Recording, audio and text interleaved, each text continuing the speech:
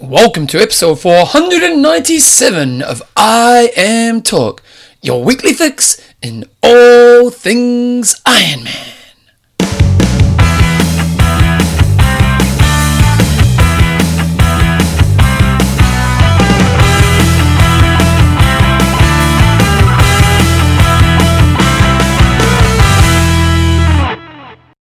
Alright, team, welcome along to episode 497 of I Am Talk with Coach John Newsom and Bevan James. Welcome along to 2016. It's the new year, and hopefully you had a party hard New Year's Eve and you're kicking into 2016. Although, being the type of person you are, I imagine you're probably out there training right now listening to the podcast.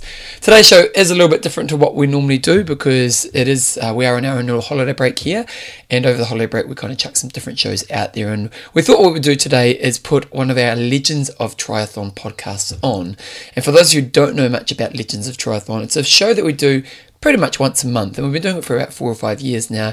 And the whole idea of Legends of Triathlon is we want to capture the stories of triathlon from the people who are in the game at different times throughout the years.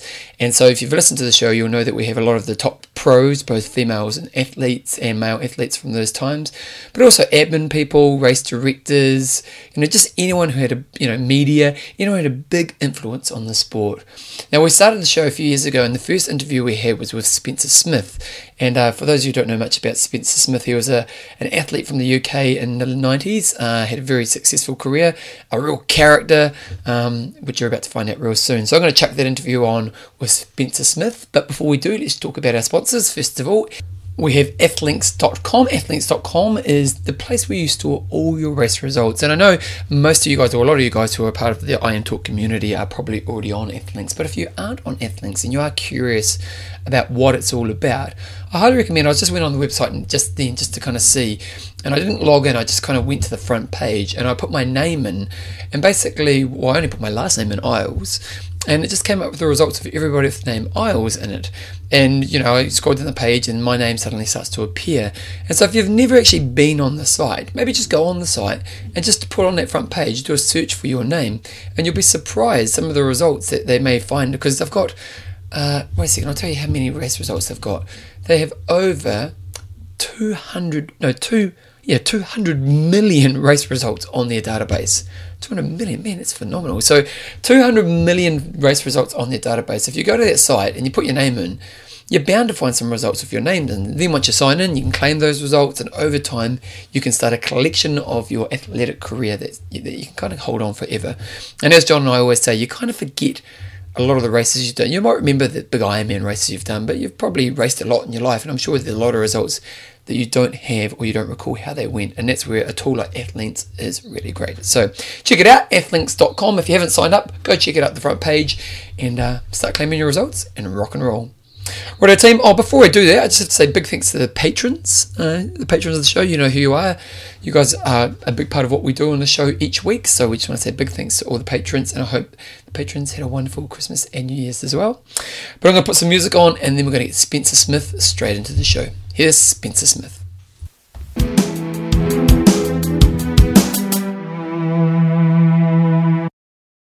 Right, so on today's show, the inaugural Legends of Triathlon show, we have got a legend of the sport who... And it's appropriate that we're called Legends of Triathlon because we have a legend on the show. We do, and so in this era of the new millennium, we sometimes don't look back on the 90s quite as much as we should, and this is a man who, through my very early years in the sport, was just crushing everybody. And I remember in 1992, I think it was, he won the World Junior Championships. The next year in 93 in Manchester, he went on and won the Elite men's title, and then he came down to New Zealand in 94 and won again there.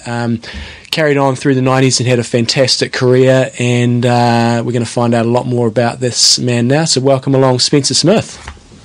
Hi there, how are you? That was a nice intro. Well, it's very nice, thank you very much. That's quite right. Part of the show very much is about us trying to keep the people that have helped shape our sport people know about them. And it's interesting in our sport, we often talk about how people don't really know the history of the sport that well, so it's important for us. Yeah. And that to me is very, very frustrating. I think triathletes they're pretty selfish people, let's be honest with ourselves.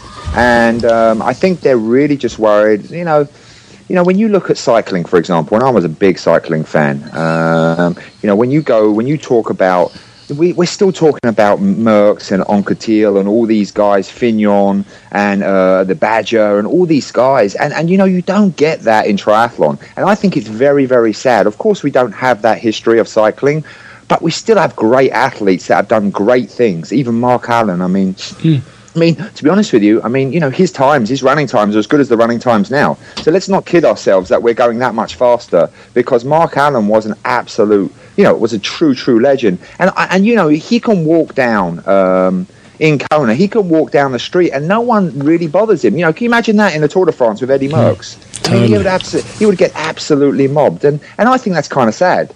And I'm not saying that I'm anywhere near Mark Allen's kind of stature, but at the end of the day, I do think it is kind of sad that triathletes are so worried about the moment and not worried about what has happened, the history of the sport. It's very, very important, I think. That's all going to change now. We're changing it, mate. We're doing our bit. So tell us about when you came into the sport. I always remember people looked at you and you were a legend swimmer. You were normally right up the front of the swim. You crush everybody on the bike. People often probably didn't give you the credit that was due for your running ability, and we can talk a bit about that later. But prior to coming into triathlon, was it a swimming background you came from? I did. I grew up swimming. I grew up from when I was 4 years of age until I was 15 years of age swimming. And I think that's what made me very, very structured in my training and very, very disciplined, because when I got older, it was all about swimming, school, swimming. It was a very, very tight schedule that I was on. And I think it gave me very, very good discipline and a big engine. It built me a big engine that I was able to then cross over to the sport of triathlon. What made you cross over? Obviously you're around 15, you must have pulled off away from something at that stage. Right. What inspired you to get into triathlon? Well, you want me to say that I saw something on TV and this and that happened? I'm not going to lie to you. What happened was, and I'm going to be brutally honest with you, I was swimming. I had just won. I hadn't won anything to myself. I was third at the national championships for the 400. I was involved with a girl in my swim squad. She broke up with me. I was absolutely devastated. I said, "That's it. I'm done. I'm not doing swimming anymore." It's over. It was done. I was like, I couldn't stand going to the pool with her anymore. I was gutted. And you wanted me to say, I did get kind of fed up of swimming, but I was so upset with this whole, it was like my first love. You were emotional. I was emotional, but that's how I am. That's, I race with passion, and I was still passionate then. So I'm not doing it anymore. But then my friend said, "You know what? That's silly. Why don't you come down the club, Thames Turbo, which is now a very, very big club in England." And he said, try this. And then, Pete Moisey. Do you remember Pete Moisey? He was I think he lives in New Zealand now. I'm not sure where he lives, but he was the founder of Thames Turbo. And he said, come and do this. Come and try this triathlon. He knew what I had done. He knew my swimming background. He knew I hadn't biked or ran. But, it just led on from there. And then it just snowballed. And what was the setup back then? Like we hear the Brownlee brothers, they've come through this fantastic system, which is a numbers game. The cream rises to the top. Were you pretty much sort of the club there, but was a lot of it solo? You're on your own. Yeah, you're on your own. I mean, there was definitely. I mean, there was the BTF or the BTA as it was at the time that they were about, but obviously they didn't have the backing or the kind of sponsors or the funding that they have now. So you kind of were on your own. But it didn't really matter because I just loved it so much and I had such passion for it that I was just happy to be out there having a go and using all my swimming for all the years that I was doing that, and it was great. I loved it and still love it. Don't get me wrong. Did it give you fresh legs? Like you've been swimming from such a young age, and you're obviously pretty high level. And as you're saying, I know you kind of pulled up because of the gill, but you can get a bit stale in sport after a period of time. Did it kind of refire that mojo in you? Absolutely. I mean, like I said, obviously the girlfriend was but the great thing is, she's on Facebook now, and she says to me, "Oh, I shouldn't have let you go." So I feel better now. I feel better now. It's good for the ego, but But what was I going to? What's the question? I've forgotten the question. You're too busy thinking about the chick. Just how it gave you your mojo. See what women do to you. I can't even think now. No. I mean, I definitely did lose. You know, once I got the third in the 400 meters, and it was a big year. And then I had to realize, you know what? I've got to do this all again the following year. And I think I did lose a bit of fire, to be honest with you. I did lose a bit of passion for it. And perhaps that was just an easy get out for me. You know, that was a soft way of saying, you know what, I've had enough. Yeah, I guess in those early years, as you said, there wasn't the support structures in place. But I know when I sort of read a lot about you and saw a lot about you when I was sort of coming through the ranks, your dad was always there for you, and he was often fairly boisterous on the sidelines. So tell us a bit about that relationship you had with your dad and how influential he was on your career. Well, I really, it's hard to sum up really, because without my dad, it just wouldn't have happened. I mean, maybe I would have won big races, maybe I wouldn't have. But without my dad, you know, people say, oh, he's your manager, this and that. But above all, he was my dad. And he didn't care about, you know, anything apart from my well-being. And at the end of the day, he just wanted the best for his son. And he was so dedicated to me, and you know, I was so lucky that I had someone that was, he was boisterous. He was a big character, and you know what? That's the problem. I don't think there's as many big characters in the sport as there once were, and that's kind of sad. But you know, going off track, going back onto that, I just think that without his help, and you know, when he passed away, he, you know, for people who don't know, he passed away. I just won the European Championships in Finland. In fact, it was the first drafting European Championships, and I won. I was living in Spain, and we got back to Spain, and then he said, I don't feel that well. And I said, really? He said, I think I got the flu or something. And then as the week progressed, he got gradually worse, and then he wasn't even interested in what I was saying or what I was going to do. And I knew at that point that something was not quite right. Of course, I didn't know that he had a tumour. And then when he got rushed to hospital, they said, well, out of 5, he's got a size 4 of a tumour. Mm-hmm. And you know, it was a very, I mean, you know, to be honest, I don't think I've ever recovered. Do you ever recover losing your dad? I don't. Every single day I think of my dad. Every single day. And that's no word of a lie. It absolutely was. You know, I'm still lucky I have my mum. And you know, we've got a fantastic family in that sense. But you know, it was a very harsh blow, and you know, my whole world had been turned upside down. It was a very tough time. I didn't have to do anything. All I had to do was get on the start line and race. That's all I had to do. He did everything else for me. Really? So when that was gone, it was very difficult for me, you know, to not have that, you know, to get up in the morning, I'm doing everything myself, which, you know, people say, well, we do. When you're not used to that, it's a very difficult thing to do. I was very fortunate that I had my dad, and, you know what, it to this day, it's something that I never forget, of course. I imagine, you know, you talk about how when he was left from your life, you kind of had all these responsibilities you maybe didn't realise he had brought to your life. What about emotionally? Well, that's the thing is, I mean, you know, when you're racing and you can ping off people, you know, my dad was kind of someone to lean on, as it were, when I was racing, and I didn't have that anyone else. You know, I was married at the time, but, you know, my dad, I could speak to him about, you know, the race, and we could just have a laugh, and he used to take the pressure off me, and that was so important. And when that big... you know, that he was a giant, in fact, you know, in my life has gone, I felt kind of lonely. I felt lonely, and I felt very, you know, I felt insecure in fact. You know, the confidence had gone a bit, and you know, I still won races, don't get me wrong, but did I still have the passion? I don't know if I still had the passion that I used to have when he was there. I don't think I did. I don't think I ever. I mean, I still love it. Don't get me wrong, but I don't think I could ever have that kind of. It was just a different feel after that. It was a different feel. You know, I won races for my dad. And, you know, I won every single race for my dad. And that's when I crossed the line, all I wanted to do was see my dad. Wow.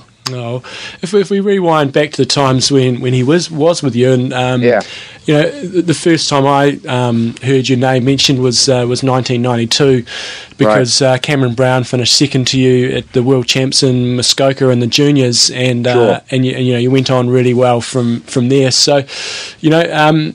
Back then, did you sort of that first year in the juniors? I looked back for the couple of years before that, and I didn't see your name in the results. Was that really just straight away a breakthrough race? Had you been on the scene much more for a while at that stage? Oh, absolutely. I mean, to be honest with you, I should have, could have, would have. I didn't. The year before, it was in the Gold Coast. I was pretty damn confident I was going to win that race. But I made some silly mistakes, and I'm not going to, I had a massage the day before. It was a heavy massage. I did the course a million times. I think I over-prepared. I overdid it, and I ended up way down. I mean, absolutely horrible day. And that was probably one of the hardest races for me because that was one of the hard races. I think, up until that point, I'd won European men's titles, and I hadn't won a World Junior title. People were saying, well, don't worry about that. Just go straight into the men's, the World Championships. You've proven yourself. I said, you know what? I think this is unfinished business for me. I think I need to go back. I need to win this World Junior title. And to this day, it's still one of the big titles that I hold close to my heart because I didn't get it straight away. The World Men's, I got straight away. It was not easy, of course, but I got it straight away. The first year I did it, I won. The second year I did it, I won. So for me, it wasn't a fact that it was something that I didn't crack straight away, and it became something that became like a bit of an obsession. And I could have gone to Muskoka and raced in the men's. And I got some stick from some people saying, well, you shouldn't be doing the juniors because you've been racing against the men. And I'm like, well, what's that's my fault? It's not my fault that I'm my age and I've won men's races. So what? What do you want me to do? I'm still entitled to win this race. I'm young enough, and I'm going to do it. So at the end of the day, it was a big relief to win, to finish, unfinished business, and to come away with the victory. And I was so happy with that. And my dad as well. That was a big race for me. But one other thing then that people perhaps don't realise now is back in those days, juniors was under 19. It wasn't, or under 20. Sorry, it wasn't under 23. Yeah. I mean, under 23. I mean, to be called a junior, I suppose under 23 to me seems really old. I mean, under 23, I mean, I was winning. I'd won big titles by then. So I'm not thinking under 23 you're a junior anymore. I'm under 20. I'm thinking 19, 20. You know what? You're still there or thereabouts. When you're getting into the 22, 23, I'm not thinking you as a junior anymore. I'm thinking you as a young man, not a junior. So for me, it's very strange to hear, under 23 is still classified. I don't think, do they classify as junior, or is it still just under 23? Under 23, now? And then you've got your under 19s as the proper juniors, I guess. Yeah. I think so. It's fair to say that under 9, I think when I was a junior, that could be considered a junior. So, but I was racing men when I was 18, 19 years of age because I didn't know any better. I just entered the race and it was a game on. I just remember one of my first races I did, big races in Lanzarote, and I was there with my dad, and Robin Brew was a great swimmer at the time. Him and Ricky Wells, they were great swimmers, and my dad said, do not leave his sight. Do not leave Robin Brew's sight. And I remember, I don't know, he literally, I stuck to him like glue. And after the race, he says, what were you doing in that swim? Because I was so close to him, he couldn't even swim, the guy. At one stage, he had to push me away because I was so attached to him, because I was scared of losing him, because I didn't know what I was doing. So my dad said, look, Robin Brew, great swimmer, just stick to him. You can't go wrong. And you know what? I didn't go wrong, but I got out of the water and he looked at me and he was like, who the hell is this guy? He's driving me crazy. and then he obviously rode away from me and ran. But it was a great, hard first race, hard, proper first race when I went abroad. And it was a tough race. Lanzarote is not a place for weak people. It was a tough boys race. And I really enjoyed it, though. It was a tough day. In those early years, I mean, again, one of the stories I remember hearing was from Matt Brick, and I'm not sure if it was the World Duathlon Champs he was talking about, or just a major duathlon that was somewhere in Europe, and he, at the time, he was, I think, the 2 or 3 time world champion, and he rocked up at a race and people were talking up, and he saw this guy who had these gigantic quads and thought, he can't, how the hell can he run? And then I think he proceeded to crush them all. Back then, did you race a bit of everything? I mean, because there was a lot more variety back then. I did, the way I used to do it was I used to race the duathlon, because there wasn't quite as many triathlons earlier on in the year. There wasn't the 70.3s and all this craziness. I always used to try to prepare early on in the year with duathlons, in February and March time, just to sharpen the claws a little bit. And then come April, I would go across to start doing the triathlons. But and once again, don't get me wrong, if someone come across to my dad and said, we're going to give you X amount of dollars, do you want to come and do this race? And my dad would say, yeah, well, we'll think about it. But more often than not, I would go and do a race that was more of a duathlon over a triathlon, because I was doing it as a profession, so I had to be smart sometimes. What kind of support did you get from the federations back then? The sport's still pretty new. The Olympics weren't around at this stage. Was there any support from the federations? There was very little. I mean, to be honest with you, they gave what they had. They gave what they had, and the BTA, not now called the BTF, they were good. When we went away, they tried to support us, i.e. they would try to give us a stipend for our travel and accommodation. So they did what they could. They definitely were. They definitely didn't just leave us hanging. So they did what they could, and it was nice that they could try to. And they were lucky that they had great athletes. They were very fortunate. They had great athletes around at that time. Simon, of course. So they got away with murder in a sense, because they had champions. Yeah. They had champions, and they didn't really have to pay much for it. So 1993, we talked about 92, the World Junior Champs. 93, we moved on to Manchester, and you had a fantastic race there. You swam and biked away from Hamish Carter, and Simon Lessing was then sort of came through the field a bit on the run, but was not able to run you down. How big a deal was that for you at the time, obviously being on home soil? Well, it's huge. I mean, kind of home soil, Manchester. I'm a London boy, so anything past Watford, I kind of get worried a little bit. But, but it was good. I mean, obviously, you can't, when you have your mum, your nan, your dad, your coach, all at the finish line, looking at you as you're crossing the line. It's a moment that you never forget. It's a moment you're always going to cherish, and of course. The funny thing was, the previous week I'd raced Simon in a race in Finland, and he kicked me. He kicked my ass badly. So it wasn't going into the race. Obviously, when you get beat 6 days before, you're not going to have the biggest confidence. But you know what? It was one of those days where I couldn't hurt myself enough. The legs didn't feel any build up, and I was just flying. And it was a tough course, and it was a course that suited me. It was windy, it was open, and it just opened up for me so nicely. And I just took the race by the scruff of the neck and said, I looked around, no one was around, I just pushed on, and the rest was history. But it was a race that obviously I remember to this day, and it was a super feeling, of course. At what point, getting off the bike, obviously you had a pretty good lead. Did you know you had it at that stage? I was scared. I was scared always, because you know what? Simon was such a great runner, and I don't recall ever getting off the bike with him and running away from him, or me actually ever beating him on a run. So to say that I was running scared would be an understatement. So I just ran for my life, and in fact, I think I had one of the. I don't know if I outran him, but it was within seconds. So it was just a day that it was just my day. And, you don't get many of those days in your lifetime. I was just very, very fortunate that one of those days was at a World Championships. And but to say that I was confident would not be true. Did that change things for you? You obviously you won a junior title. You're obviously a pretty successful athlete by this stage. winning a world title in a lot of sports would mean a lot more opportunity, maybe more income. Did that actually change your world?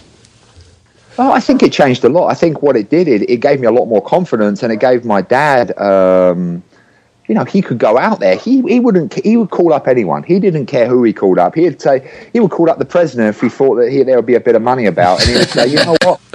But the great thing about it was, he wasn't trying to sell me as just, he had so much passion, and it came across that way that people just said, you know what a fantastic team. We can't not be involved with this. We cannot be involved with a team like this. We want to be on board because it is a father and son situation. It's not just the agent calling up trying to get a bit of money for their athlete, and then they're going to call up, oh, we haven't got the athlete, but we've got this athlete you might be interested in. No, it wasn't anything like that. It was about him calling up saying, look, my son is this damn good. Do you want to give him some money or what?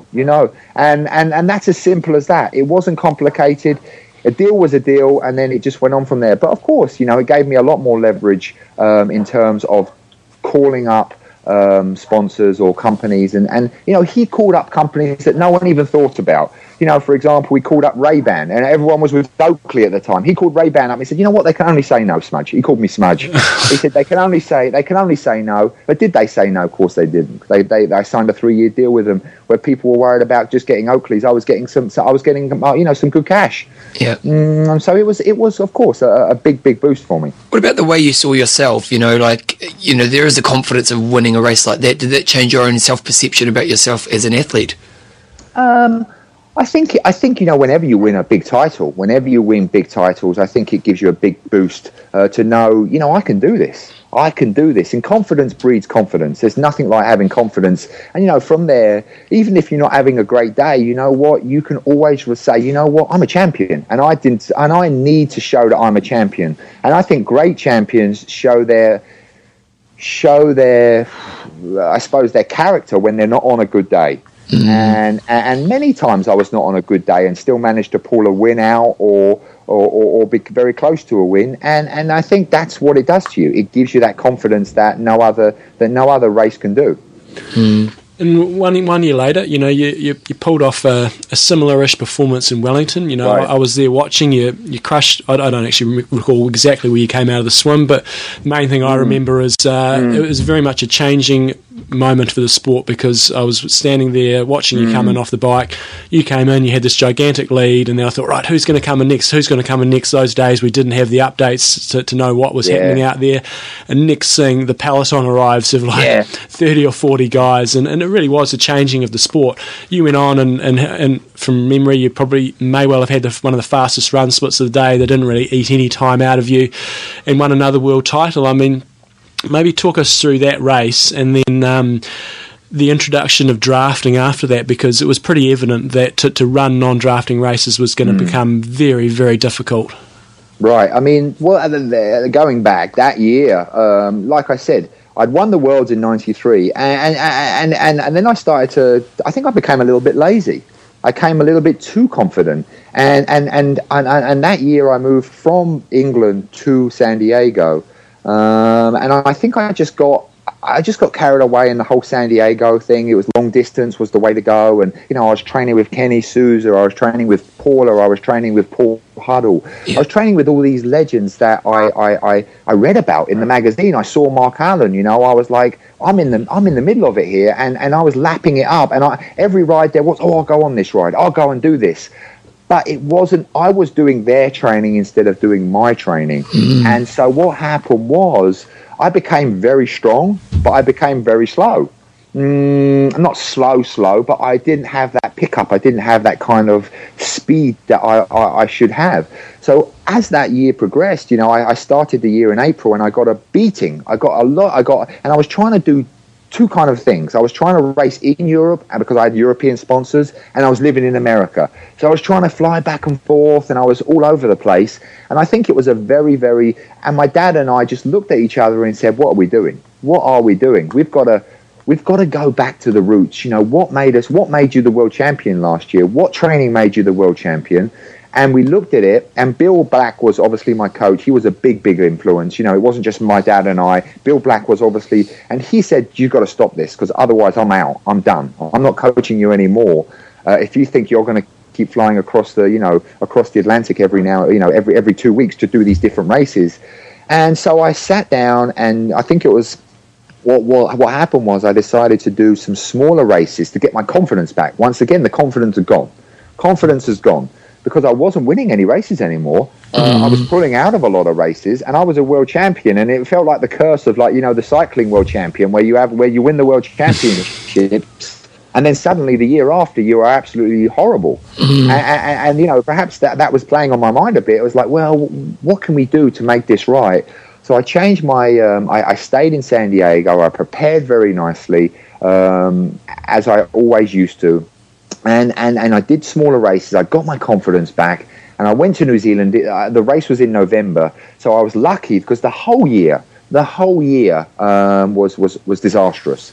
Apart from one race prior to that, it was actually that the ITU were already switching over to doing some non-drafting races, or to doing some drafting races, and it was in Cancun. And I had a nice race. I got off the bike well. It was Brad Bevan and I, we were jostling for the win. He out-sprinted me on the run. Well, he didn't out-sprint me. He ran away from me, I think, with the K to go or whatever. But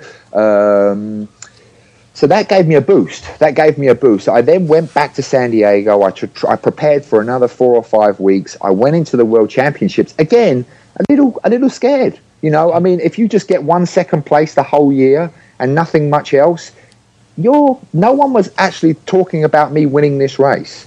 So to go there and to come out in the water, I came out in the water. I think, like you said, 3rd or 4th or whatever it was. I got on the bike, and once again, it was a hard day. Very, very windy. Great course for me, and I just rode away. It was once again one of those days where the legs couldn't be pushed hard enough. Bill prepared me superbly. I was tapered. I was rested. And I just rode away from everyone. But you're right. I turned. There was one part of the course where it was a dual carriageway. Yeah. And I was coming back into transition, and I think I saw the lights, the other side of the dual carriageway. The motorcycle headlights, and I saw probably 30 or 40 guys together, and I'm like, this is going to be a tough. But I was, again, scared. I'm like, well, what do you want me to do? You want me to wait for them? No, I've got to crack on. And you know what? I'm just going to... If I get beaten, do you know what? I've still, in my mind, I've won this race. And everyone's going to see that no one is going to take this race away from me. But, luckily enough, I had enough power, and I had enough passion and enough heart to go ahead and win the race. I don't know what my run split was in the comparison of all the runners coming. I'm sure it wasn't as fast, because there's no way that you can run as fast when you've got guys sitting in for 40 kilometers. It's just not going to happen. But I was, again, running scared, and I had such adrenaline. I was just flowing, and I just couldn't feel anything, no pain, and that was the best. And I had such emotion on the run. I remember, shouting out, and he just cheering in the middle of the run. I had that much passion. And it showed, and that's the way I raced. I raced with a lot of passion, a lot of heart. I didn't always race with my head, but that's just the way I was when I was younger. And that was very much, as you said, the bunch came in, and that course in Wellington, it wasn't ridiculously hard, but it was pretty windy. It was a pretty fair course, and they weren't able to break the group up. And the next year we saw the World Champs in Cancun, the first ever drafting World Champs. So that process that the ITU went through, was there much consultation with the athletes? Did you see it coming, and how did it sort of evolve? I think obviously that people saw it coming. I mean, Simon was always going to say, "Well, I think he did to his. I think he was pretty happy. Although in saying that, Simon on his day could hold his own in any race. So it wasn't as if he needed the drafting. But if they're going to give it to him on a plate, he's going to take it. So I think what it was is they just purely couldn't control the drafting enough where they could say, okay, this guy won the race, but he didn't really win the race. I think that it was too confusing, and I think that they wanted it to be more like a closed circuit kind of a deal where it was a bit more exciting. And I don't know. I mean, I still to this day think non-drafting races can be won fairly. I really do, and with certain races it happens and certain races it doesn't. But it really just happened from at 94 to 95 happening. You know, I refused to race in Cancun. I refused to race because I was disgusted. But you know, the year before in Wellington, you kind of saw the writing on the wall. As much as you were gutted, did you understand, like looking back now, can you understand why they did it, or do you still feel it was a mistake? I can understand why they did it. Like I said, I mean, when you've got guys being pulled over that are drafting, it's a very subjective call. It's a very, very subjective call. But at the end of the day, I still feel there's ways around it. You know, I still feel people can win races with non-draft. You know, I still feel people can win Olympic distance races without the drafting. I mean, you look at High V this year. I don't think there was the great field there. There wasn't a ton of drafting on that field, and the guy who won, Greg, won the race fair and square. So at the end of the day, I still believe there is a way to win or to do races that don't have to have the drafting. You know, why not have you can have the both, you know, and then I'm not taking anything away from how it is now. I mean, obviously the Brownlee brothers are absolutely amazing. I mean, and to be honest with you, they would be. I think they would still be world champions without the drafting. You know, with the draft. You know, they would still be very, very difficult to beat. And you know why they're tough? Because they're tough boys, and they swim, bike, and run. They know they can hurt themselves on the bike, and they can hurt. Obviously, they can run very, very fast, and they swim. It's amazing to watch them. But I still believe that they are all-round athletes, and that's great to see. And that's been a while for that coming. That's why I think they're so dominant, because no one can look at them, well, we can kind of attack them on the bike because they're not that strong. They are strong. They're strong all-round athletes, and it's fantastic to see. When you were sort of going through that process of the drafting coming in the mid to late 90s, and then obviously the Olympics got pulled into the frame, did that ever... was that a big enough lure to get you back into the non-drafting, into the drafting side of things, and really try to make it an event of your own, and or had the ship sailed, so to speak? You know what? I probably, in hindsight, I probably could have gone back, and I did try to do the non-drafting. You know, I did go to World Championships in Edmonton for the drafting race. But in saying that, I think after winning World Championships young, I wanted another challenge. I think the challenge of winning world titles was great, but I wanted more, you know, and I thought Ironman or winning Hawaii was the way to go. And you know, no one could talk me out of it. You know, when you're 23, 24, you know, you know it all, or you think you know it all. You know, no one's going to, and you know, you're top of the world. And, you know, when you go to races, everyone's looking at you and saying, you know, there's the world champion. You think, you know, what I'm doing is, no, how can anyone be telling me different? That they don't know what they're talking about. I know what I'm talking about, which is obviously not correct. There's no doubt that that's not the way to go. I mean, you know, in hindsight, did I start Ironman too young at 25? Absolutely. But people told me that. But would I be told? No, I wouldn't be told. No, I wouldn't be told. Even my dad was like, you know what, I don't even want you doing Ironman because it looks too painful and it looks way too hard. He said to this day, and I remember him very clearly, if I see you in one spot of trouble out there on that course, I am going to drag you off that course in Hawaii. He was not into me doing the Ironman one little bit because he knew how much it takes out of you. Literally drags every piece of emotion, and he just hated to see me. I mean, he liked to see me, obviously. He knew I was hurting, but he didn't like to see me suffer to that degree.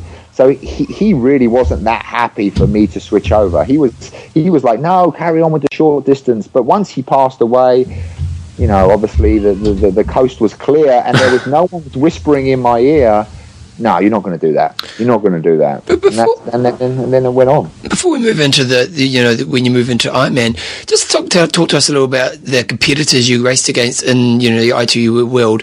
Who were some of the competitors you respected the most and feared the most, and, you know, and some of the stories you have around that stuff? I think obviously Simon Lessing was the main man. He doesn't win as many world titles as what he won. He is another. Well, he is a legend, an absolute legend, and I would put him up there. Okay, he didn't win Hawaii, but he was probably, looking at short distance racing, he was the king. I mean, I won world titles, I won short distance, but whenever I raced him, I was scared. I was scared to race this guy because he was so tough. There wasn't really he, in his earlier days, okay, there may have been a weakness on the bike, but then he came strong on the bike. And then there suddenly wasn't a weakness. And it became very, very difficult for me to be able to beat this chap. And I was, was there much love lost between us? No. But get me up in the morning? Absolutely morning. And you know what? I think that's did we love each other? We weren't hugging each other after the race. We weren't high-fiving each other. It was like the Dave Scott, Mark Allen thing. You know what? I respected him, but would I want to beat him every single? Absolutely. Would I want to go out drinking with him? Probably not. Now it's different, of course it's changed now, but at the time I wasn't like that. I wasn't, we can all be friends after the race. No, if I got beat, I was sulking. I was gutted. And the same with him. And the same with him. When I beat him in Manchester, I'm sure that did not go down very well at all. Because when you've beaten me the week before, like I said, you're pretty confident going into the next race, the next weekend. But I know that got him out of bed in the morning, and that motivated him. And we were two of the biggest guys in the sport. When we went head to head, it was written about. It wasn't like, there's a race this weekend. No, this is the clash of the week. Wherever it was, in France, in Australia, wherever it was a big, big deal. And it definitely was something that very much a big motivating factor of my career. What about the outward sort of Spencer Smith you tried to portray maybe when you're going up against him? Because he was the kind of character that... arrogance isn't the right... I don't know if arrogance is the right word, but when you saw him rocking up at a race, you thought, he just looks like he's so confident, he knows he's going to crush everybody, and he exuded that sort of confidence. Is that something you consciously worked on yourself? You can say he was arrogant. Of course he was arrogant. Yeah, he was arrogant. He was South African and he was really arrogant. Yeah, he was. And people, the thing about him was, and we were completely different personalities. I wasn't say I was humble, but they labelled me in England as the people's champion. Anyone came up to me, I would talk to them, and I didn't come across, you would never know that I'd won this or I'd done this or I can do this. Where Simon would probably let you know, well, you're not probably doing this right, and I've done this, so you probably should not be doing it like that. So there was a difference in the way we acted around people and the way, the personalities. But like you said, his personality was so strong, so powerful that a lot of people, sometimes myself included, already on the line were questioning themselves. Already doubting themselves that they're not going to beat this guy because he's the real deal, and he was the real deal. But the way he portrayed himself and the way his persona was, it was very, very tough there was no chinks in his armor. And that was a tough thing to deal with for sure. Were there other athletes who you respected as well? Well, I think there were many athletes I respected. I mean, obviously growing up, my idol was Mark Allen. Because I remember at the time, like I said, there wasn't the internet that there was now, and so when Hawaii came around, I remember one year, I can't remember what year it was now. Hawaii, obviously, I was living in England at the time. I was very, very young. I got up, I rushed up, and there was a small bit in the Daily Mail, and it gave the wrong result. I think what they did is they finished the swim, but then they printed the result of the swim because they've obviously run out of time. So I saw Wolfgang Dietrich won the Hawaiian Ironman, and I was like, what? I was like, this is not possible. This isn't possible. Wolfgang Dietrich, don't get me wrong, Wolfgang, I love the way he raced. He was, he raced from the heart, and he just got out there and he knew. But I was absolutely flabbergasted. I remember to this day, it was like shocking to me. And then the next day, I looked at the paper again, and then I saw Mark Allen. I'm like, oh, my world has been, centered again. So it was a funny time. But of course, Mark Allen. I think you had to choose between the Mark Allen and Dave Scott thing at the time, and I was a Mark Allen fan. even though he really didn't, I wanted to be so much like Mark Allen that I got his outfits. You know, I got the black Nike outfit. I got them. I remember the first race I did, that one in Lanzarote that I was talking to you about Robin Brew. Yeah. And I got these Nike slippers. You know, they didn't really have any laces. They were just slippers. And I had such bad blisters because, you know, Lanzarote went 5K up and 5K down. I had to pretty much sleep that night after the race with my feet in the swimming pool because I had that many blisters. And it didn't matter because Mark Allen was using these shoes. You know what I'm saying? So, and then obviously Avignon. I mean, I remember I had a book in Avignon where he won the World Championships. I think Miles Stewart and Rick I think Wells, Miles was second and Glenn Cook was third. Yeah. You know, these were my heroes. I mean, Miles Stewart I was like looking at Miles Stewart thinking, I want to be Miles Stewart because he was young and, you know, he was brash. You know, he was really brash at the time. But that was kind of what the kind of stuff that I loved. And I think they were big characters. You know, Miles was a big character. Mark was kind of a deep character. Like, you didn't really know what he was. He was very secretive and very, very, you know, very insular. It was a super time. And it was just stuff that got me out of bed in the morning. You know, when it's freezing cold in England, that was the stuff that kept me motivated. And it was a great time in the sport.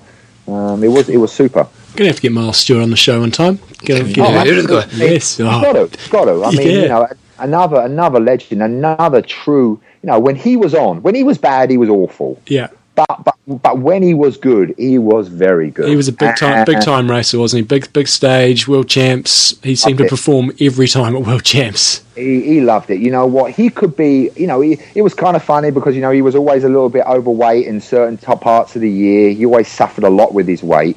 But when it came time for a world championships, there were very, very few world titles or world championships, like you said, where he didn't show his face. Yeah. And you know, and like I said, the first time I saw him was obviously in you know, where he came to prominence was in Avignon.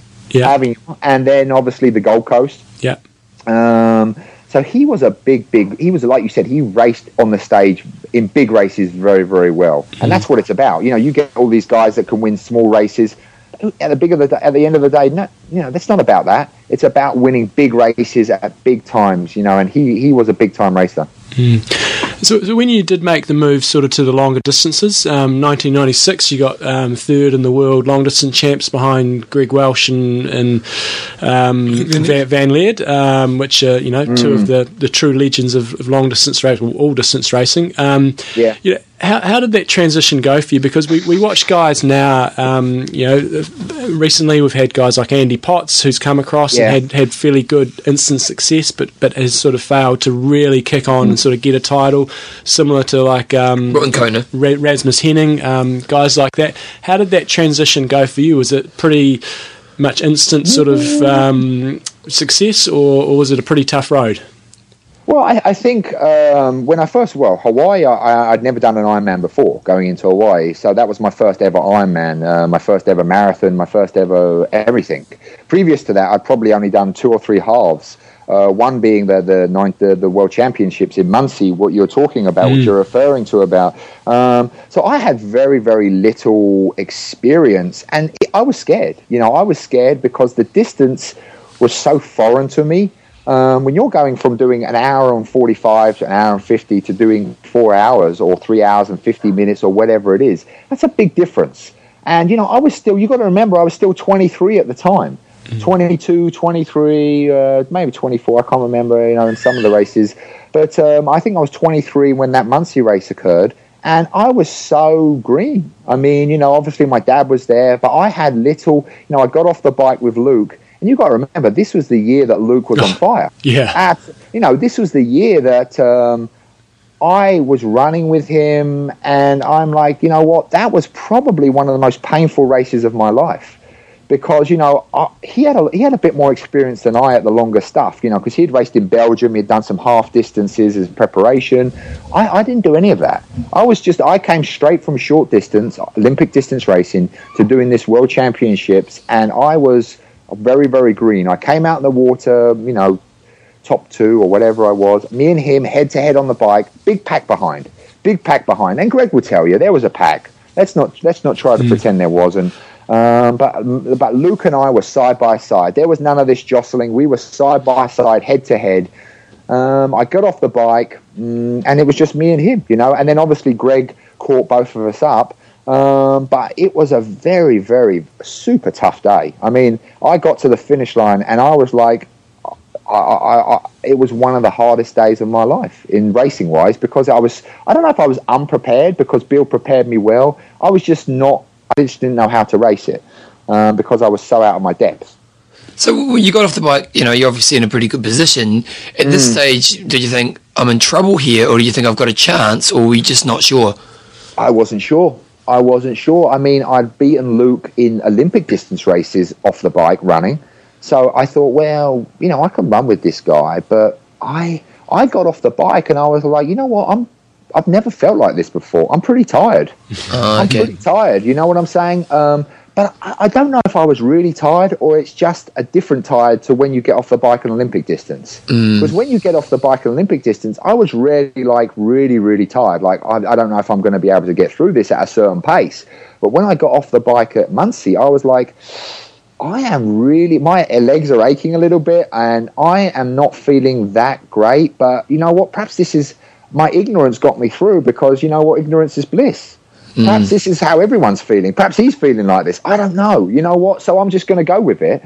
And it was not an easy run either. I mean, it wasn't hilly by any stretch of the imagination, but it was rolling. So there wasn't any... and it was a fairly hot day out there in the cornfields.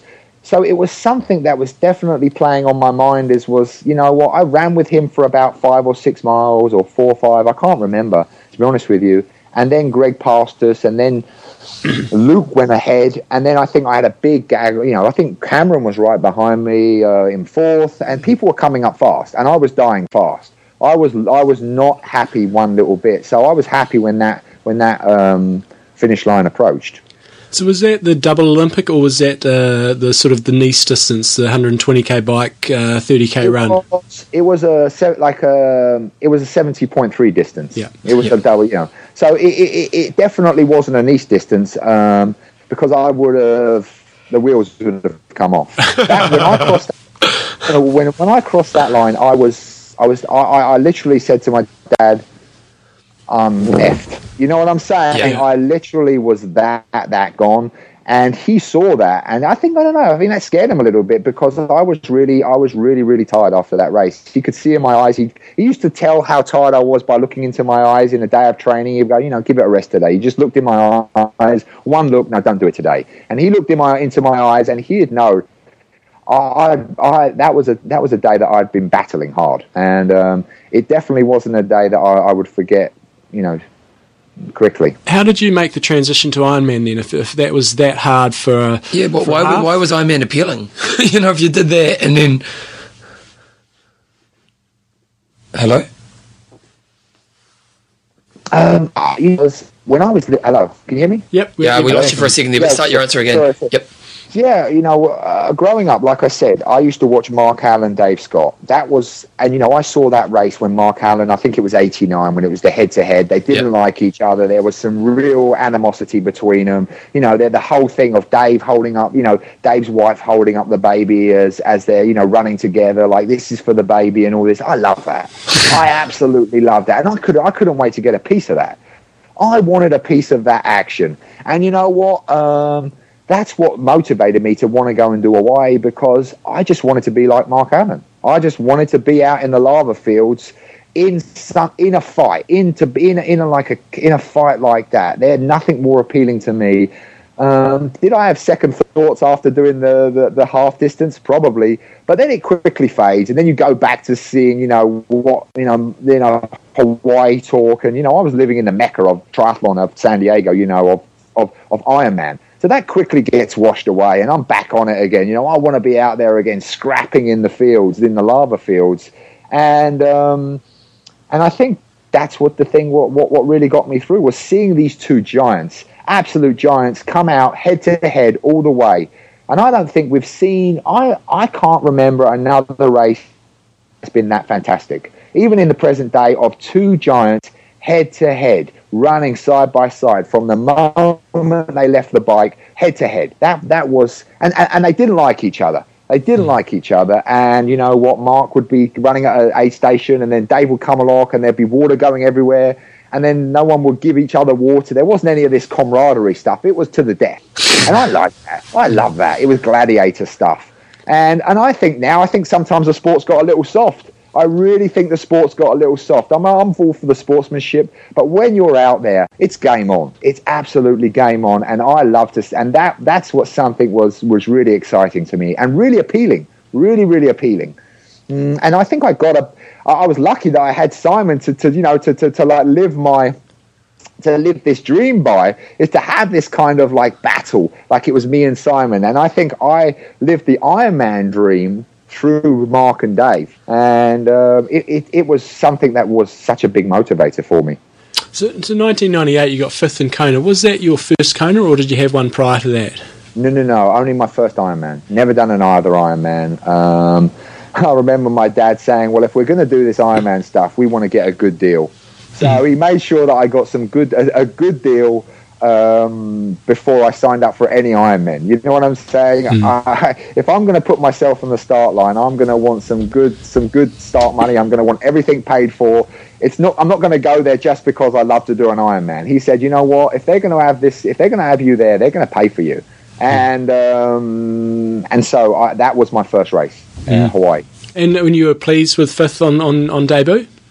I think I was scared. Again, I was very, very scared. And I was being coached by Mick Gillingham at the time, and Paul. Paul Huddle and Mick Gillingham. Mick's done a lot of work with Chris. I don't know if you know that. You have met Mick before. Yeah. As mad as you like. But he had a lot of passion, man. And you know what? That's what drives me, to have that passion. He was always on my side. And he said, if I see you ever go to the front once during this bike ride, I will literally come out into the middle of the road and I will drag you off your bike. He said, this is not the Olympic distance anymore, where you're just suddenly going to go to the front and you're going to annihilate them. He says, you have to, and even Paul said, you have to respect this race. You have to respect this distance. So I actually went into it very, very scared, very, very scared. And I gave it a lot of respect. I did give it a lot of respect on the bike. And I got off the bike and I was excited because I was right in the mix of it. And again, I started to run too fast. I got off the bike and I was like, why are people going so slow off the bike? I was like, I got up to 2nd or 3rd at one stage, and I passed Luke and I'm like, what's he going so slow for? You know what I'm saying? I got onto the Queen K and I saw 13 miles gone, and I'm like, whoa, wait a minute. Now I know what's happening here. Because suddenly I went from feeling very, very good to feeling very, very badly very, very quickly. And it was a lesson learned. I managed to pull myself together between the stretch between getting on a Leahy Drive until the start, or midway through the Energy Lab. I was having horrible time, questioning myself, like, what am I'm not going to finish. I'm done. I'm cooked. I'm absolutely out of it.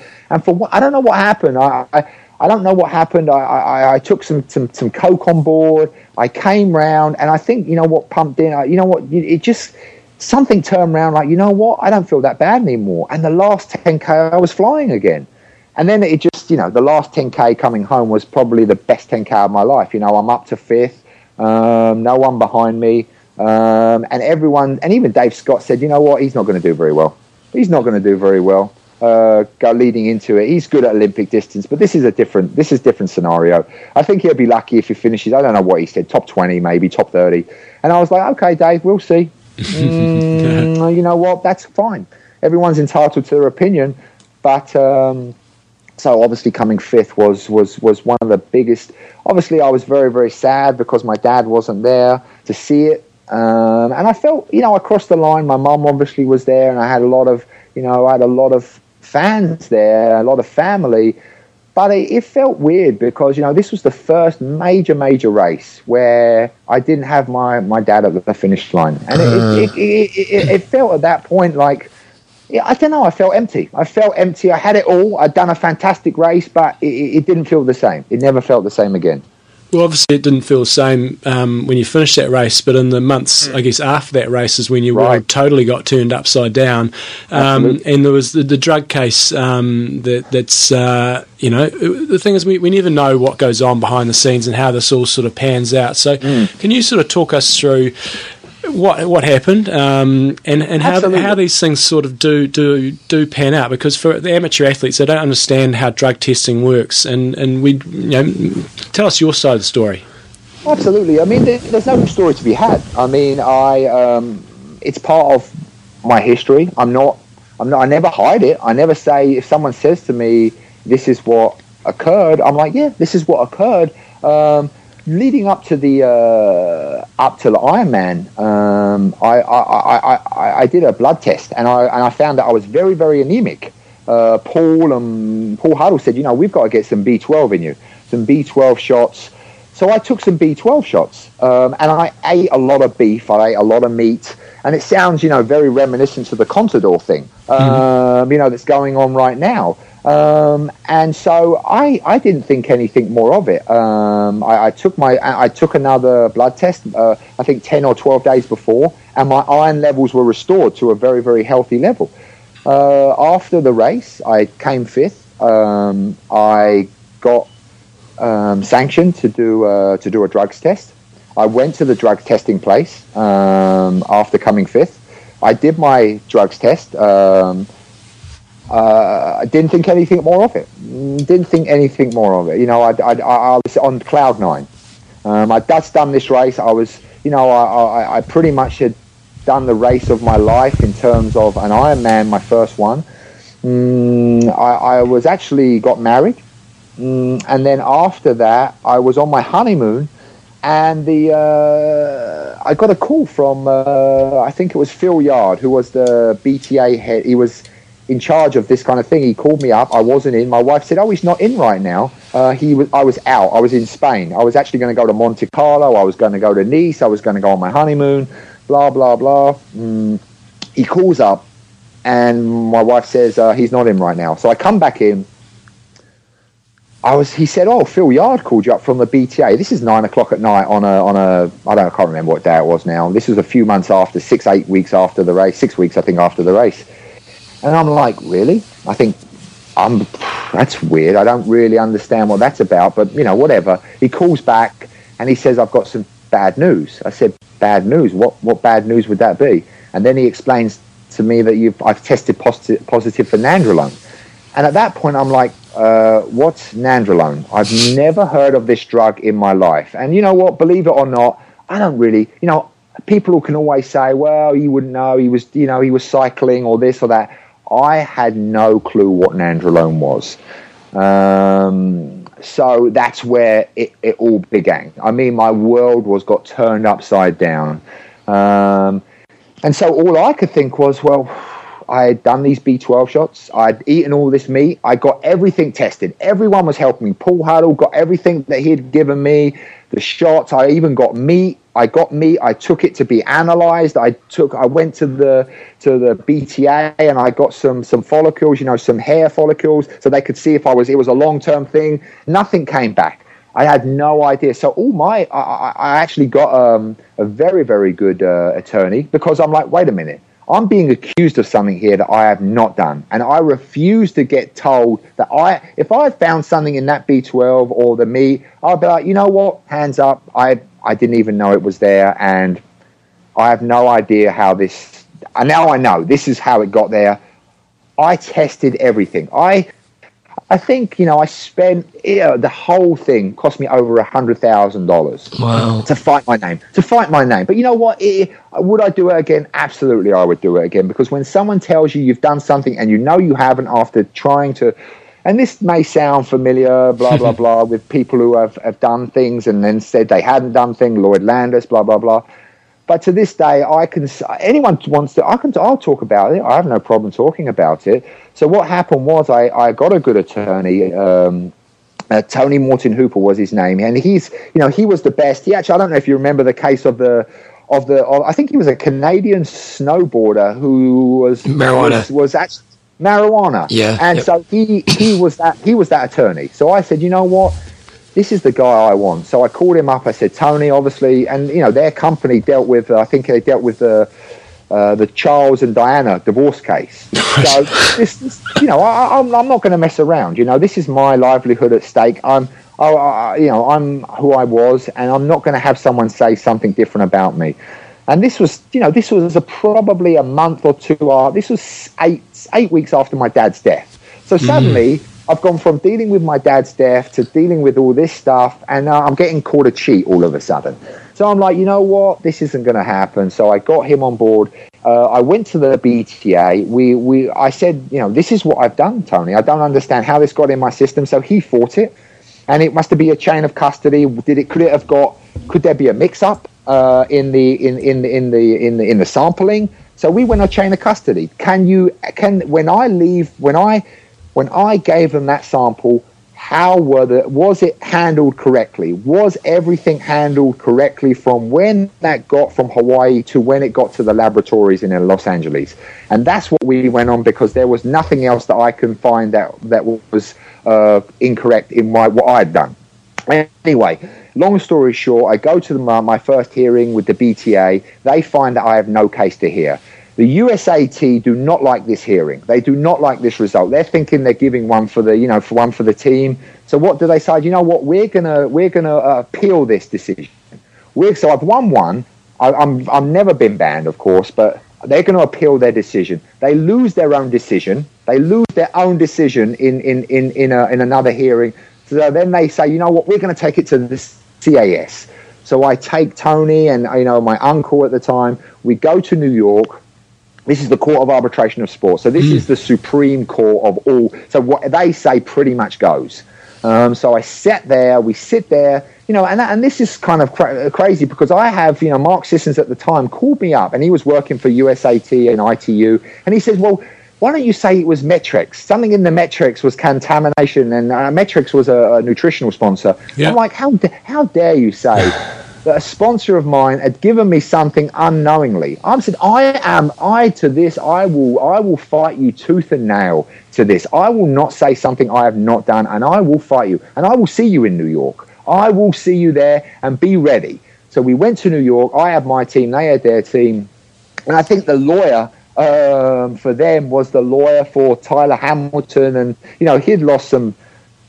after that, obviously, it's shown that he hadn't won any big cases after that. So it was ironic that I was dealing with these people in the future that hadn't even happened yet. So I was dealing with Tony, and they had their lawyer, their attorney. And so we get there, and then Don Catlin, who was the head of the laboratory in Los Angeles, goes, you know what? Our laboratory in Los Angeles has made a mistake. The levels wasn't this, it was this. But it doesn't matter, because he was still 0.01 above what he should have been instead of... So, in other words, he said the calculations in Los Angeles were wrong. Right.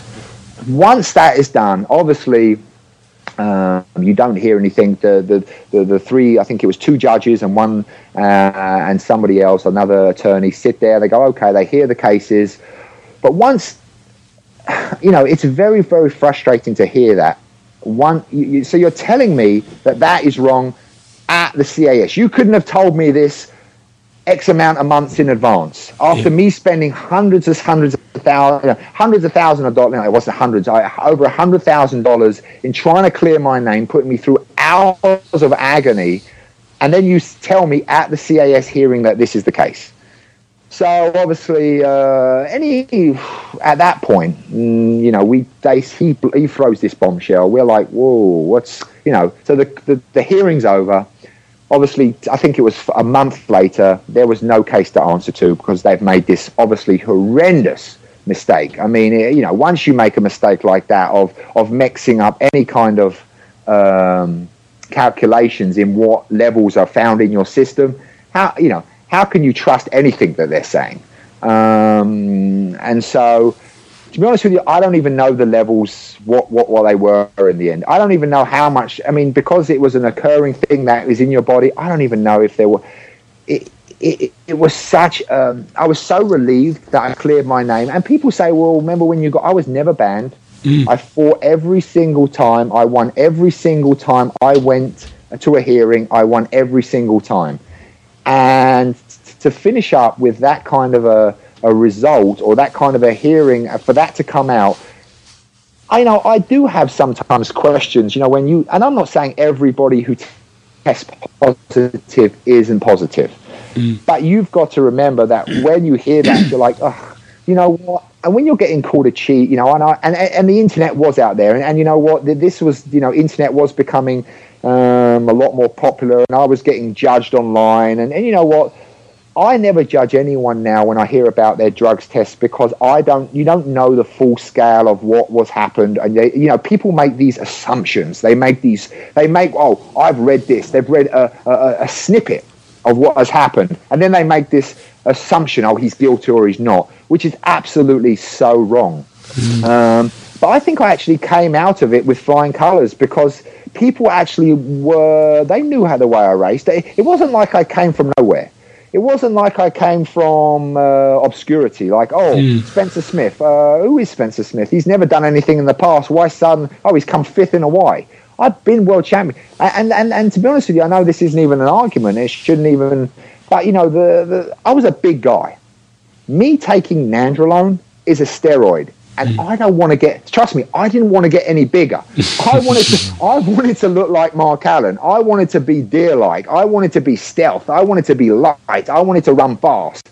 And the whole thing was an absolute... it was a very, very traumatic time. And like I said, coming off the death of my father, I'm going from winning the championships in Finland, the first European drafting championships, to having this happen in '98, it was an absolute, it was an absolute disaster. And did it make me bitter? Yes, it made me very bitter. And did it curb my enthusiasm?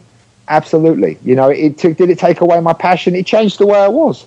I looked at everything very, very, with a very more skeptical kind of a way. And it's kind of sad, it's kind of sad, but to this day, if people bring it up, I'm more than willing to bring it up, because I can look anyone in there. On my father's grave, I never did anything wrong, and I'm very, very happy to talk about it. It doesn't matter to me. No, I'm glad we get that out there. Yeah, what about as an athlete, like post that traumatic experience, it sounds like it was a very emotional time, losing your father, who was key to your life, and then to go through this drug experience, coming out of it, emotionally, obviously very drained, but, it seemed like as an athlete, what did it change for you then? I think what it does, you don't wake up every day with that kind of enthusiasm and that excitement, and you know what? I didn't ever look at people who are wondering, I'm a cheat. I did get kind of online, there was a lot of people saying, he's, and I decided to turn to professional cycling after that, which in hindsight would be a horrible choice, because, suddenly you're saying you're a drug cheat and then you're going to go and do professional cycling. But people don't, I was that in my own world, like, well, I've done nothing wrong. And I was that disgusted with what had happened to me in the sport. I wanted to do something that would give me something that I wanted to do from a very, very young age. And cycling was that. I didn't even think, I'm going to become a cyclist. Well, that's perfect for him. And I read one of the comments like, that's a perfect sport for him.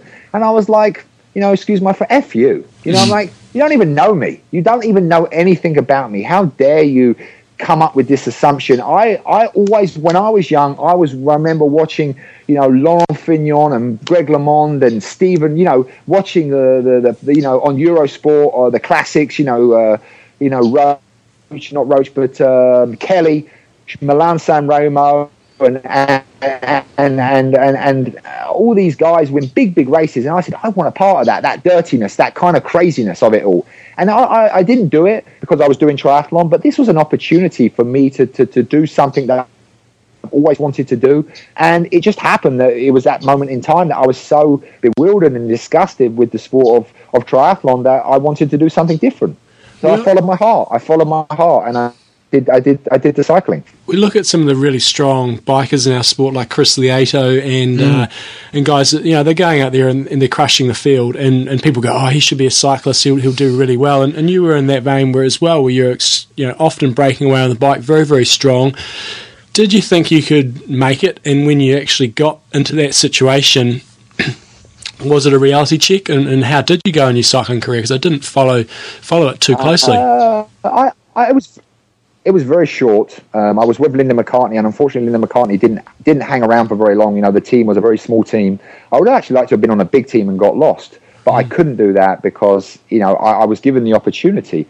When I started, the difference between triathlon and cycling is a lifestyle. Cycling is your life. Triathlon was a lifestyle. Sorry, cycling is your life. You race and race and race and race and race. Where triathlon is you race, then you train. Then you race, then you train. Cycling wasn't like that. You know what? I remember being I really didn't know what to expect. But when I first did my first few races, I thought I was strong. But you know what? There was 90 guys that were as strong as me. And so it was an eye-opener in the fact that I couldn't suddenly have the kind of freedom that I had in triathlon because there were so many strong guys. There was more of a team kind of a deal, and maybe I was a little naive, but I think that naivety was good because it was just something that I always wanted to do. And like I said, I didn't get a chance to do many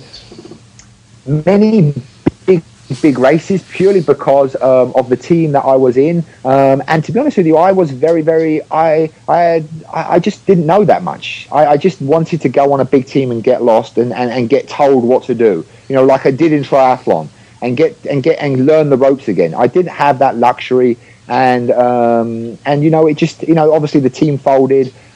As much as I wanted to do cycling, I needed to get paid. So triathlon was a perfect opportunity for then go back to the sport, and then I went back to triathlon again. But do I regret doing it? I absolutely don't regret doing it. I absolutely still to this day love cycling. I have a lot of passion for it, and I think if anything, they're doing the most in terms of combating the sport of drugs. They're doing the most. You can't look at them and say they're not trying. Of course, there's a lot of guys that get caught in cycling, but there's a lot of testing going on. There's a lot of testing going on, and triathlon if you look at triathlon, it's pathetic. It's pathetic when you look at what triathlon is and how they get tested in cycling. That you can't even compare the two. So it was a sport that I think was I wouldn't regret doing it to this day. I absolutely enjoyed doing it. When you came back to triathlon, year 2000, you got 8th in Kona. From then on, I hadn't seen a lot of results and stuff. So you did win a couple Ironman. Yeah, tell us a bit about your return. Yeah, no. I did win a couple of Ironman. I won Brazil and I won Florida. I won them in record times. I ran well. It was ironic that I biked off the front in one of them, so it was like back to my old style of racing. And I think I did both of them were around 8:15. I'd come second in Ironman Arizona. I'd come fourth. I'd come fifth. And I had some decent results. But if you look at it in terms of dominating like I did short distance, no, I wasn't dominating it like I did then. But you know what? Ironman is a different sport. You can't be doing that many races like you did in... I was racing 15, 16 times a season when I was doing short distance racing. Did I have... and did I want to go back to Hawaii? Hawaii was never kind to me. And I think I had a bad taste in my mouth after the 98... did I give up on Hawaii early? Probably. I probably didn't. I probably should have a little bit more patience with the race, and I didn't do that. Mark Allen took many, many times to win that race, and I suppose in my career, when you look at it, I was very fortunate that when I did a race, I won it or came very close to winning it immediately. And Hawaii, I came fifth, but after that, I was never really that close to winning it. And I think I gave up probably too early in terms of my quest to win that race. If we think about the ego of the athlete, as you say, early on in your career, you were a very successful athlete, and as you said, you kind of tended to win, not easily, but you experienced a lot of success. Then to come back from the cycling career and then to go into Ironman and to not be, to win a few races, but to not be the guy that everyone was looking out for. How was that to take on board? Tough. When I got very frustrated, when people aren't talking about me as a favourite, I became very, very angry. And I became, I was like, what? They're not mentioning me as one of the favourites. How dare they? And that's my arrogance. But I think as a champion, you need arrogance. You need the arrogance. Arrogance is a good thing, because that's what what made me a champion. I was arrogant. I didn't think that if I got on the start line, you damn right I think I'm going to win the race. Did I have the confidence in a lot of races? No, maybe not. But did I know? I think I had the ability to win the race. Well, I thought I had the ability. Absolutely. I was as good as anyone on that day to win the race. So, I got angry when I didn't see my name on the headline. When you've been in the headline for so long and they're not talking you in that light, it became very frustrating. And then I saw, obviously, you had a horrific accident where somebody knocked you off your bike, and then you made a bit of a comeback for some 70.3s a few years ago. Where are you at sort of at the moment with triathlons and stuff? Well, I mean, don't get me wrong. I absolutely love the sport. I absolutely adore the sport. And, Ironman has changed the sport considerably. I mean, people, complain about Ironman. And you know what? They're in it for the money. Let's not try to pretend they're not in it for the money. And people complain about them. Well, if you don't like what they're doing, then don't go to their races. Some of the things they've done in the last few weeks haven't been appropriate, to cancel races very, very close to when a race is coming. I don't think that is a good way, and I think that's very, very sad. I think, sometimes you've got to lose some money, but you've got to build the brand in terms of that race. And every race you can't make money. But that's what they were trying to do, and some of the races they weren't making money, and they were cutting them out, which was sad. And I feel very, very bad for the athletes. But you know what? The athletes make a choice. If they don't like what Ironman are doing, then don't go to their races. You know what? That's as simple as that. But they have changed the sport considerably. So in terms of I'm coaching now, and I'm very, very fortunate that I still love to do what I do. I still train. Do I race? No, I don't race like at that level anymore. Do I still get the itch sometimes? Absolutely. I still get the itch, but that takes a lot of mental preparation. A lot of always about when I race, I was always very, very prepared. And if I can't be fully prepared going into any race, I will not race. Yep. And I put that onto my athletes that I coach now. I try to make them as prepared as possible. Preparation. And if I don't feel that I have the mental ability as well as the physical ability, I won't race. Looking back on yourself as an athlete, the kind of the bigger picture stuff now, how would you describe yourself looking back as an athlete in your days? If there were some words that come to mind when you describe what you were as an athlete. I suppose I would look at myself as passionate. Passionate would be the one word that I would come to mind. I always used to race with my heart, and that was something that I think came out in the race, the way I raced, and I think that comes out in the way I talk now when I talk about racing, when I talk about people going to race, and I think that comes across when I talk to my athletes. It feels like I'm out there with them doing it. When I give them the training, I don't just give them the training for them to do. I'm giving them the training that I feel like I'm doing the training with them. And that's so important. And, I see people that coach 40, 50 people and they've got their credentials. That's not coaching. That's advising. That's not the way you coach people. I was very, very lucky in my career that I had I had great coaches that cared only about me, and they had a lot of passion about me. And that's the way I would like, to be remembered, as a passionate guy. And then I'm now putting that passion onto something that I still love to do and being involved with the sport, with the people I coach. And that's something that is very, very important to me. And the day that I stop having that passion, and the day that is no longer there, is the day I will get out of the sport altogether. And anything else you're doing at the moment that you want to share with people? Any camps or anything like that, in terms of if people want to know a bit more about you? No camps right now. Obviously, like I said, I'm putting a website together right now. Coachings2.com is going to be my website. And like I said, I don't coach many people. At one time, I have coached 15 to 20 people. That's it. I can't coach anymore. And that's absolutely the maximum, because it takes a lot of time and it takes a lot of energy to coach people properly. And I don't want to coach people the way I wasn't coached.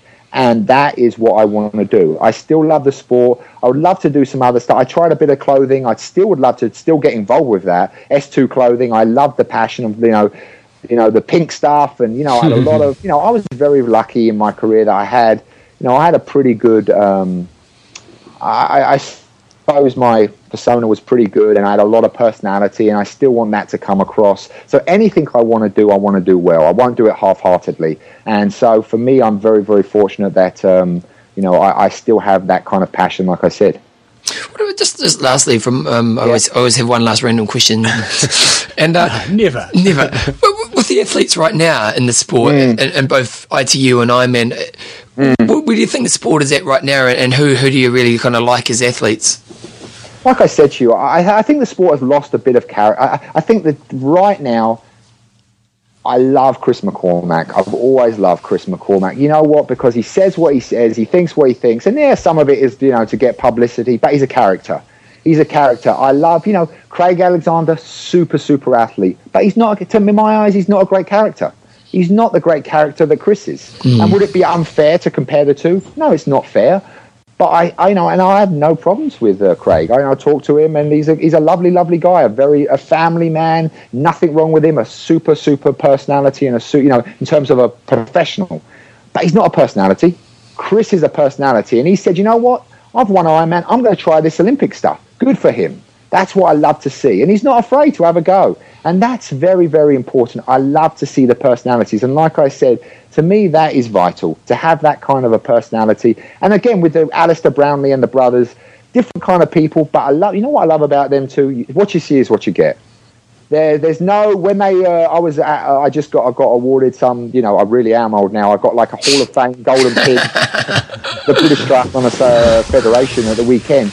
And, there was a guy up there talking to them about the pressure, and they were like, you know what, it is what it is, but you know what, we're going to do what we can. And he couldn't really break into their he couldn't understand the way they were, because they were so blunt, so to the point, and I think that's so fantastic. And that's what I love about them too, is that they're tough boys, and they call what they call a spade, and that's the way it is, and that's fantastic as well. So there's two ways of doing it, and I love both them two sort of ways of racing, and both the characters. And I think we're in good hands right now.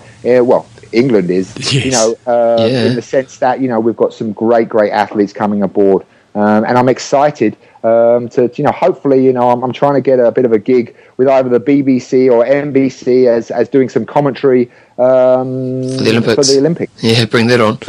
Absolutely. I enjoy it. If you bomb out on that, you can come over to Kona next year and help us out with a few interviews. Yeah, absolutely. You know what? I would love to do that. I don't know why. I just haven't had that. Not that I haven't had the opportunity. I'm not going to get the violins out, but I look at things in a very, very different light, and I'm not going to call anything that I don't see. I'm just going to call it as I see it. And, I think a lot of the times politically correct, we can't say this or we can't say that. I don't think people want that. I think they want the knowledge. I've been doing this sport since I've been 16. I'm 38 years of age now. And so I've seen a lot of changes, but the way I look at things hasn't changed. I'm still that same old person who's going to call it as they see it. And I think people enjoy that fact. Yeah, totally. Well, this has been our first Legends of Triathlon podcast, and it's been a good one. It's been a good one. Good kickstart. Yes. I hope so. And, I really do appreciate, bringing up the past. I mean, it's been a nice walk down memory lane. But like I said, it's always fantastic to bring out, and I feel there's going to be so many. And I'm absolutely... For you to bring me on as one of the first, I don't know if because no one else is available, but I really, really do appreciate it, and I don't take it for granted. I really don't. Awesome. Well, thank you very much, Spencer, and all the best with the coaching. And thanks again for coming on. Thank you.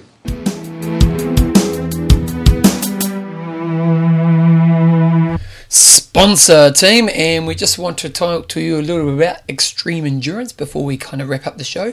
And if you go to Extreme Endurance's website, you'll see they've got lots of different products nowadays, and one thing that they've introduced recently is this kind of concept of a bundle.